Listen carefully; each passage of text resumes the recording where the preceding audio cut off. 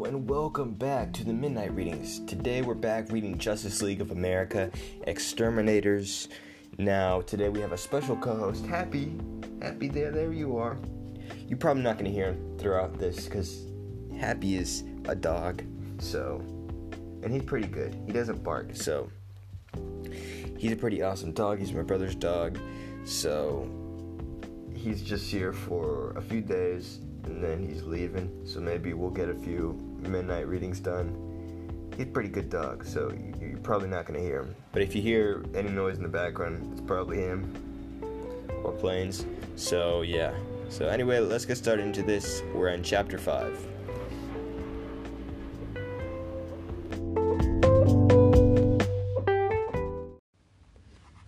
Chapter 5. The city of Belfast was under siege. Northern Ireland had been torn apart for generations by struggles between Catholics and Protestants, between those who longed for an Irish republic and those who supported the union with England. Bloodshed and carnage were the order of the day for so very long, and a bomb blast or a sniper's bullet were familiar even to the city's children. The world was gray and red.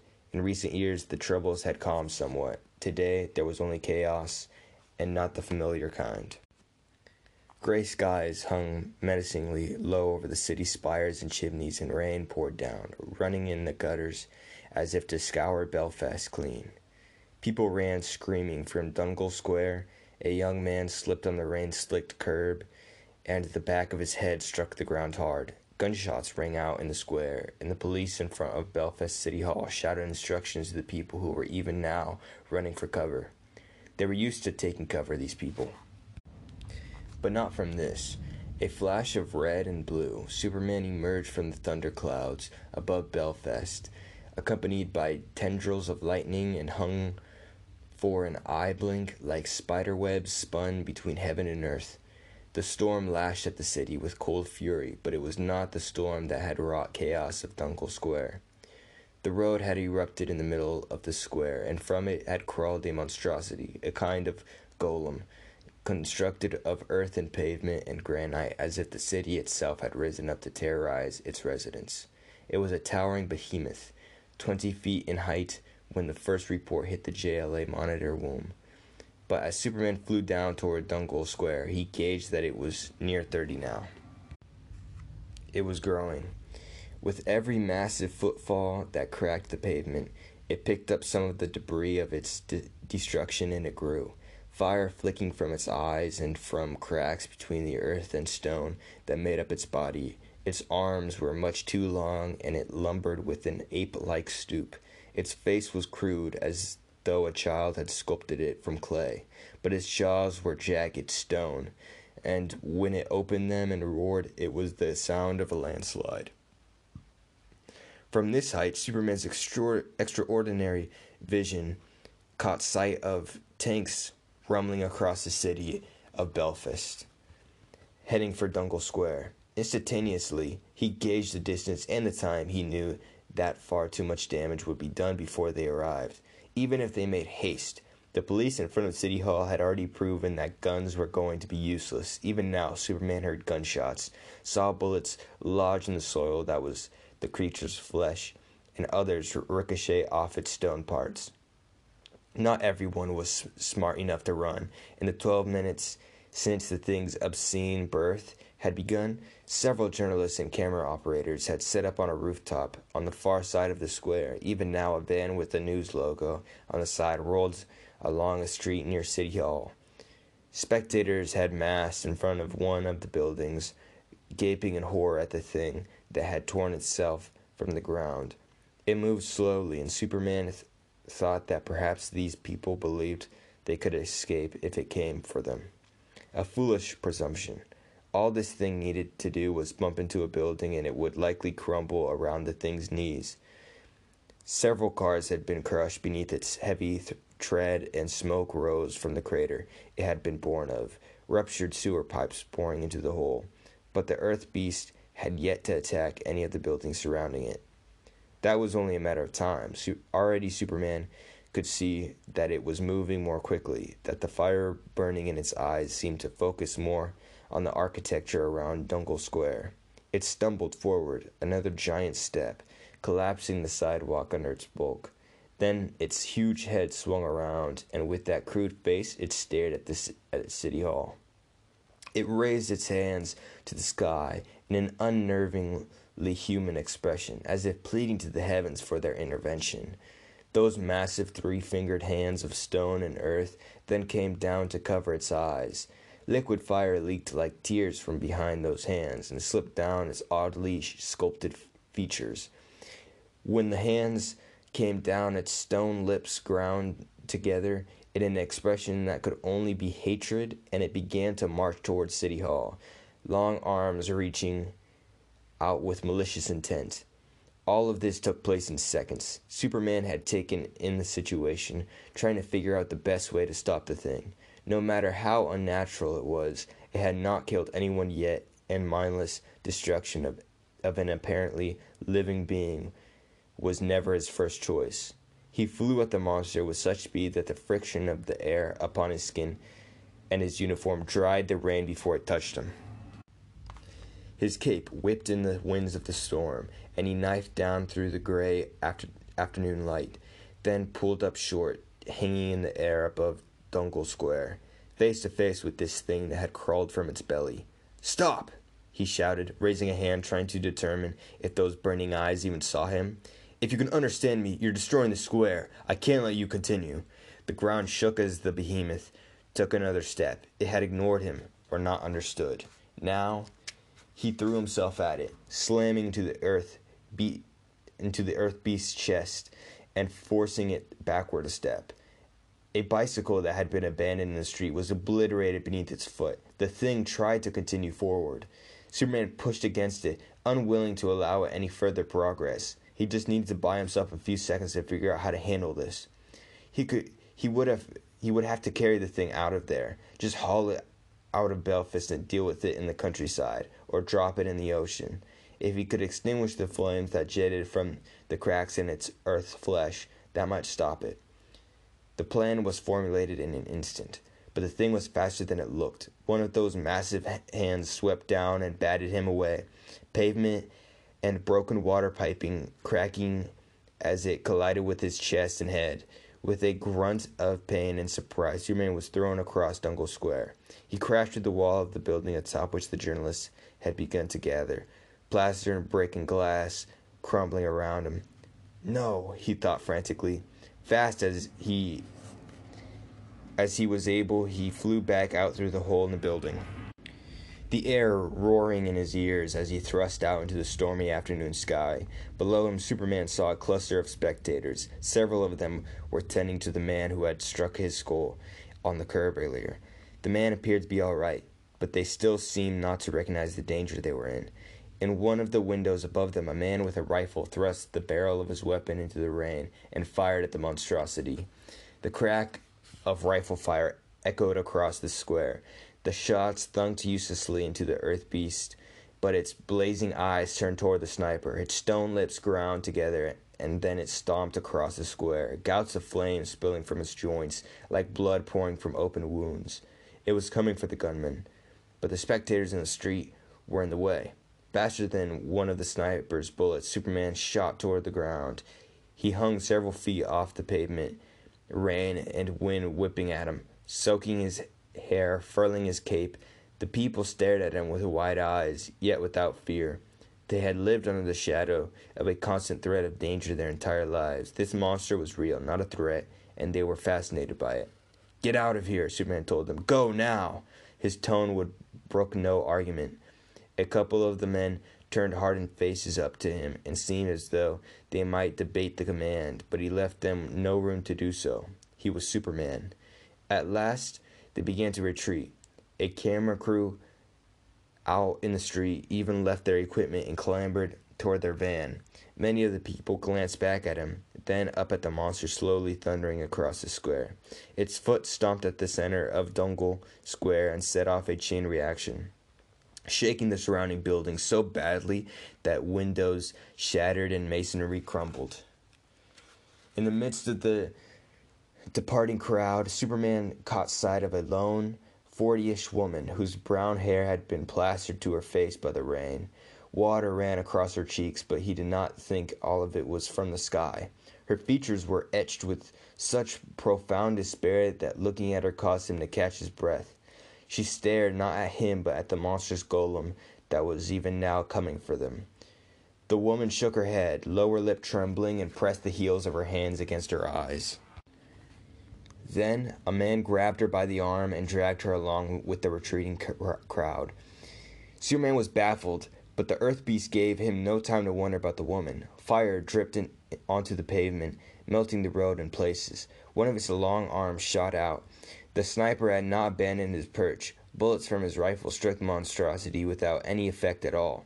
The golem was going to tear the building apart to destroy the sniper. Superman knifed through the air, colliding a second time with its chest and drove it back a step. He flew upward and shot out his fist in a blow that shattered the beast's stone jaw into 3 pieces. Granite blocks fell like broken teeth from its lips and crashed into the pavement below, but instantly its earth and rock flesh began to reform. It opened its mouth and vomited a torrent of fire at him. Superman turned away, shielding his eyes, and the force of the blast slammed into the ground. His body cracked the road. The fire scorched him, blackened his cape, and singed his hair, but it did not harm him. Back to the plan, he thought. I've got to get rid of this thing. He had no idea how he would defeat it, but he could at least remove it until he figured it out. A CenturyLink bus rumbled into the square, the driver unaware until it was too late that he had never faced a more perilous obstacle. The brakes squealed and the tires began to slip on the rain-soaked street. There would be no stopping. The bus was aimed directly at the monster's legs, but the driver accelerated again and cranked the steering wheel over to angle away from it. Toward the front of City Hall, the thing howled its earthquake cry once more and reached down to grasp the bus in both hands. In that moment, Superman saw it all illustrated on the canvas of his mind. What was to come. The people in the bus would die. The Earth Beast would hurl the bus at the ornate dome of one of the finest classical Renaissance buildings in Europe, likely killing many others inside the building. More than anything, it wanted to destroy Belfast City Hall. Another bolt of lightning flashed across the sky. Before it had dimmed, Superman had raced at the golem and tore the bus from his grip. He flew across the square and set it down, the passengers all apparently safe. But when he turned back toward the monster, it was slowly, inexorably lumbering toward City Hall. Why, he thought, what does it want with this place, with the City Hall? Images flickered through his mind.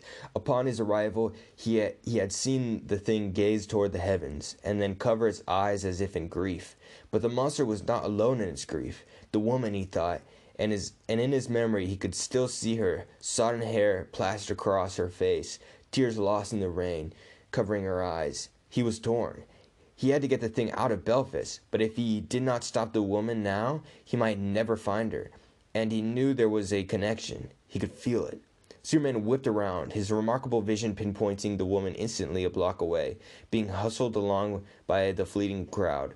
She was trying to hold back, pausing to get glimpses of the chaos and impending destruction in Dongle Square. In a heartbeat, he was there, buffeted by the wind as he flew across the square, to land right in front of her. He gazed at her, searching her eyes, trying to understand. The woman covered her mouth and stared at him. "You're doing this, aren't you?" he asked gently. She collapsed on the street in a puddle. Her skirt instantly soaked through, and she wrapped her arms around herself. Superman glanced over his shoulder, and he saw that the golem had paused, as if uncertain. It wavered in its feet. "You have to stop," he said, crouching by her and reaching out to place a comforting hand on her arm. "People are going to die. Please." The pain in her eyes seared him. "They killed my Jamie, my little boy," she said, biting off every word. "The bastards are shooting at each other, and he was in the way." Once more she pressed the heels of her hands against her eyes, and now she gazed up at the heavens.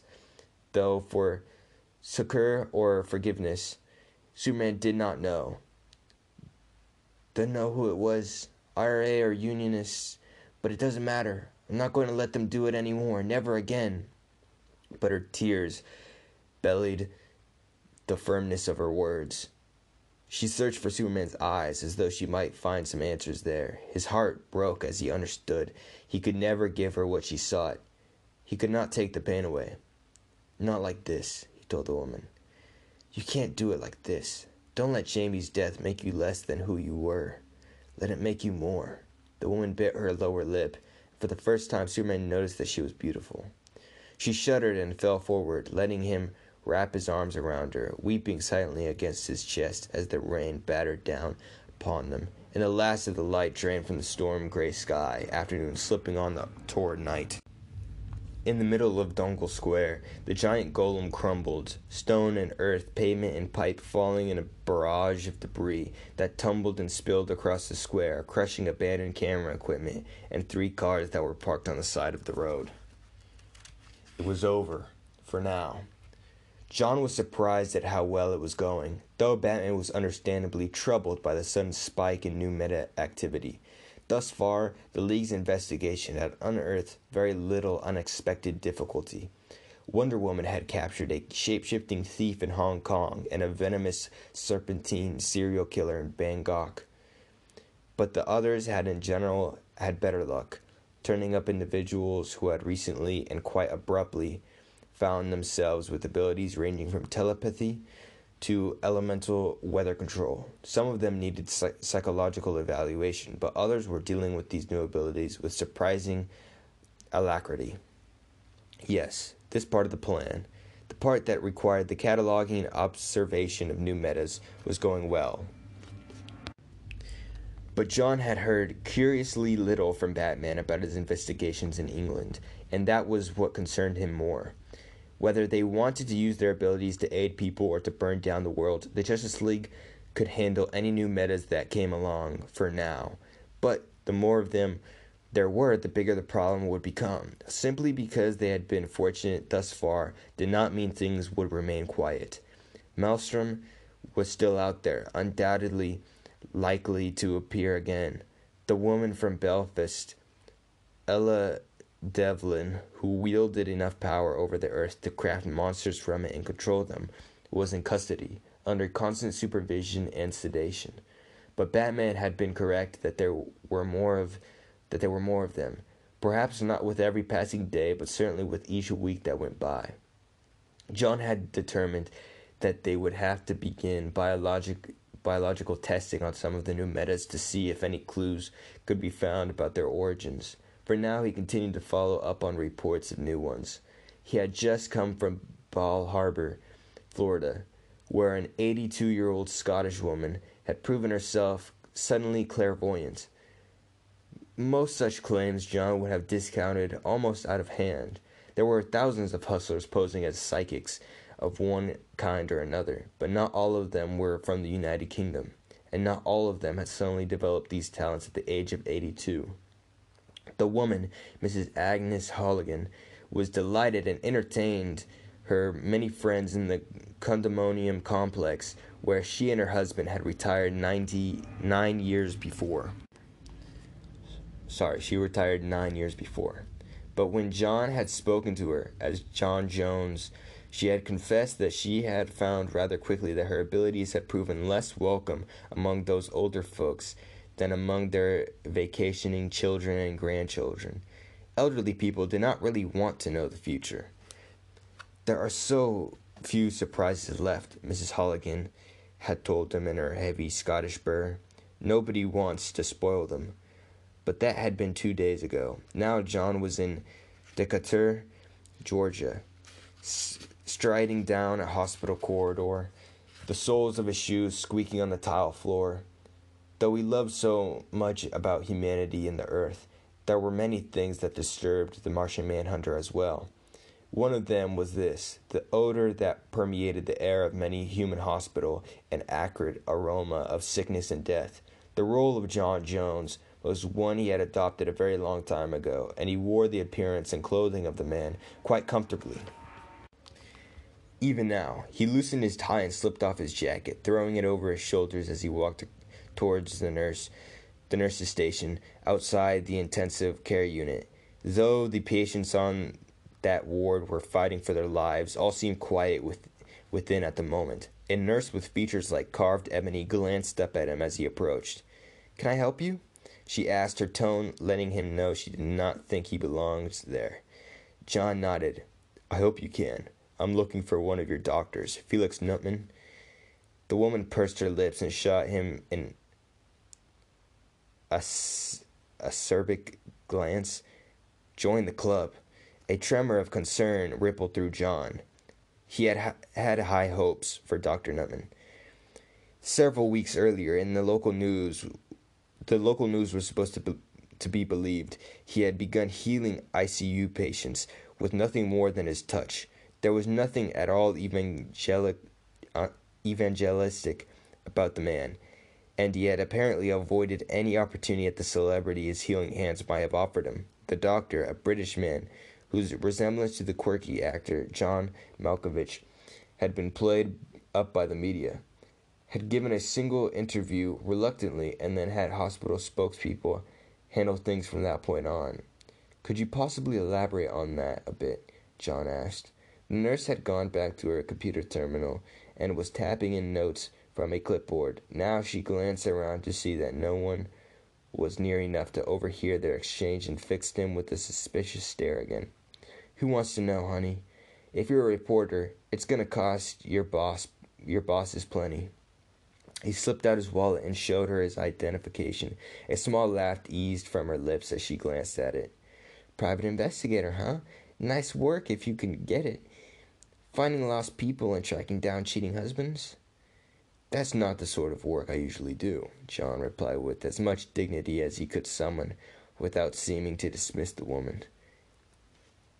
It is this time, the nurse told him. Then she smiled brightly. You find Dr. Nutman? You let him know that he's missed 2 shifts already. A lot of people losing sleep to cover for him and keep those patients alive. We could use those magic hands bound now. John frowned deeply. He's missing? But there have been no reports on the news. Where has he been? Where has he gone? She sat back in her chair and stared at him as though he were the stupidest being on the planet. If I knew that, darling, he wouldn't be missing. Dr. Nutman hasn't showed up here for a couple of days, and his wife says he hasn't been home either. Maybe he just got tired of all the people wanting him to touch them. He's sort of quiet, Dr. Nutman.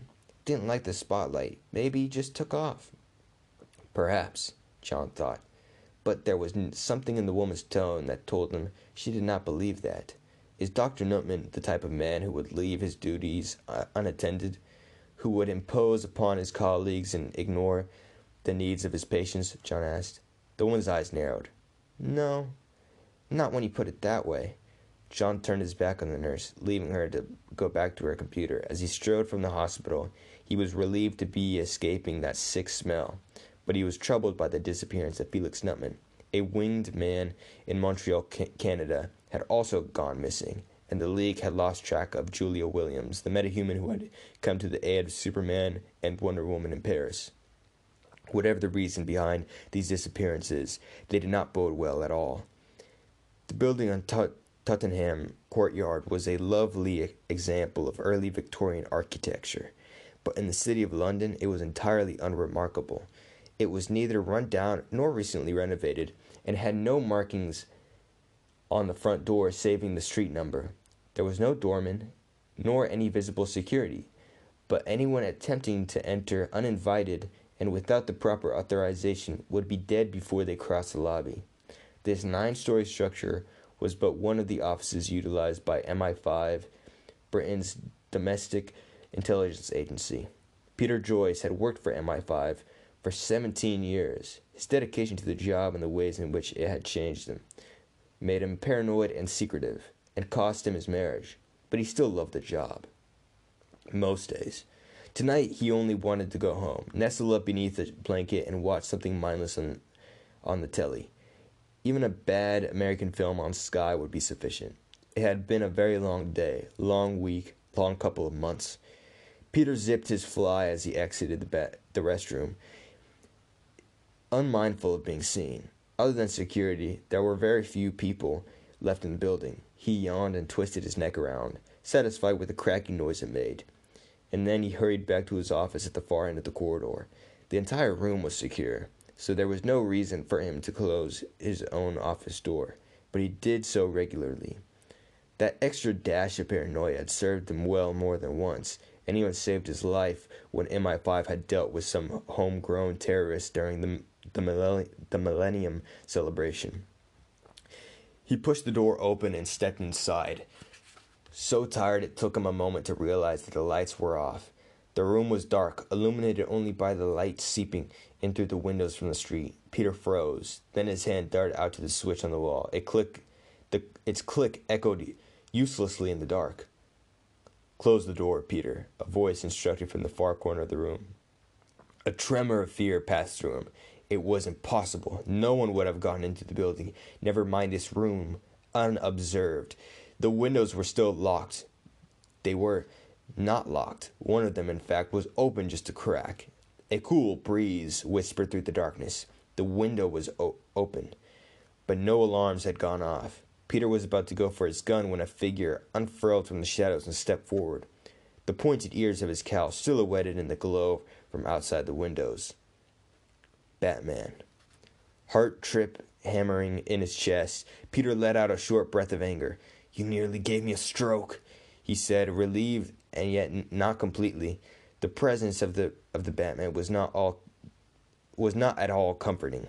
"You can guess why I'm here," Batman said, his strong voice insinuating and filled with general disapproval.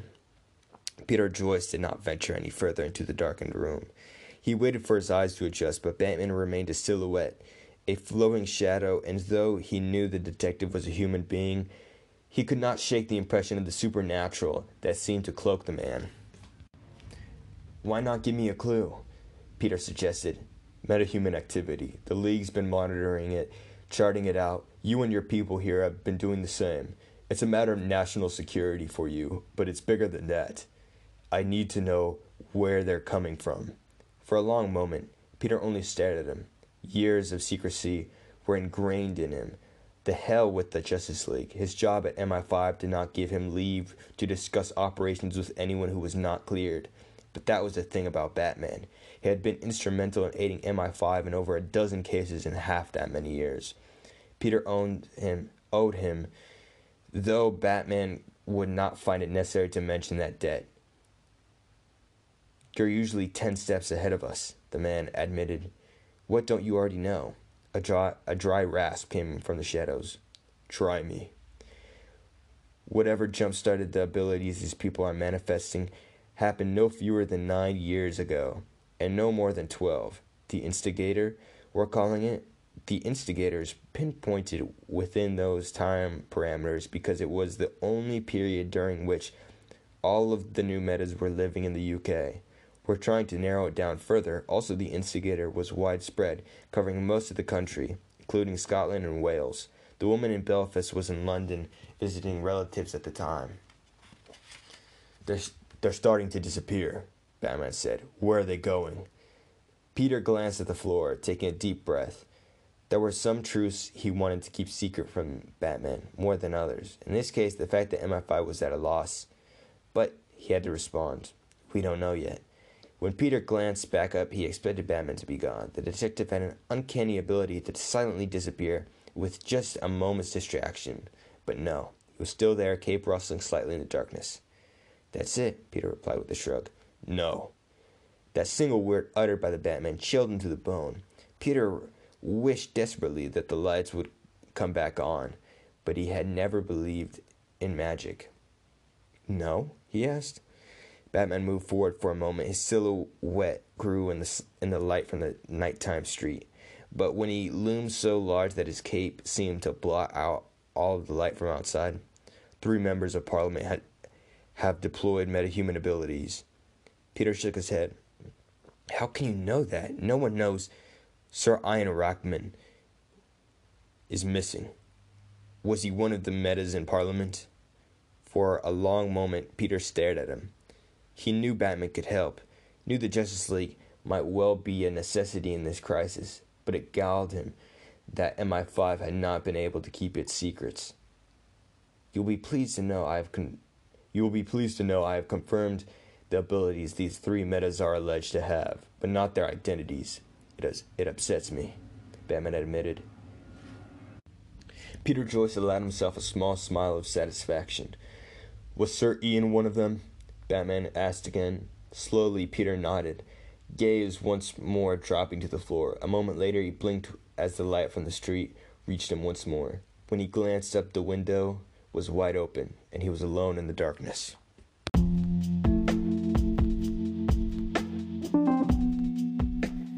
Alright, so that was the end of Chapter 5. We got through all of Chapter 5. Awesome. So, wow, this chapter was like months due. So, I'm glad we got it done. And this is a pretty long book, so this might take several, let me see how many chapters, just to know how many episodes. So there's an epilogue, which I'll read, because, as long as it's still with the story. Okay, it looks like 15. So we still have quite a bit to do, but we got 5 done, plus an epilogue, so like 16. So yeah, not that bad. And then there's other books as well, if they like them. I don't have all of them. I think I used to have more, but right now I only have this Justice League one.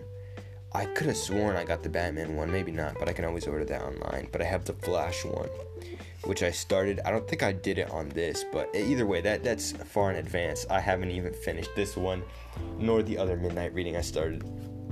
But yeah, that was Justice League Adventures Exterminators Chapter 5.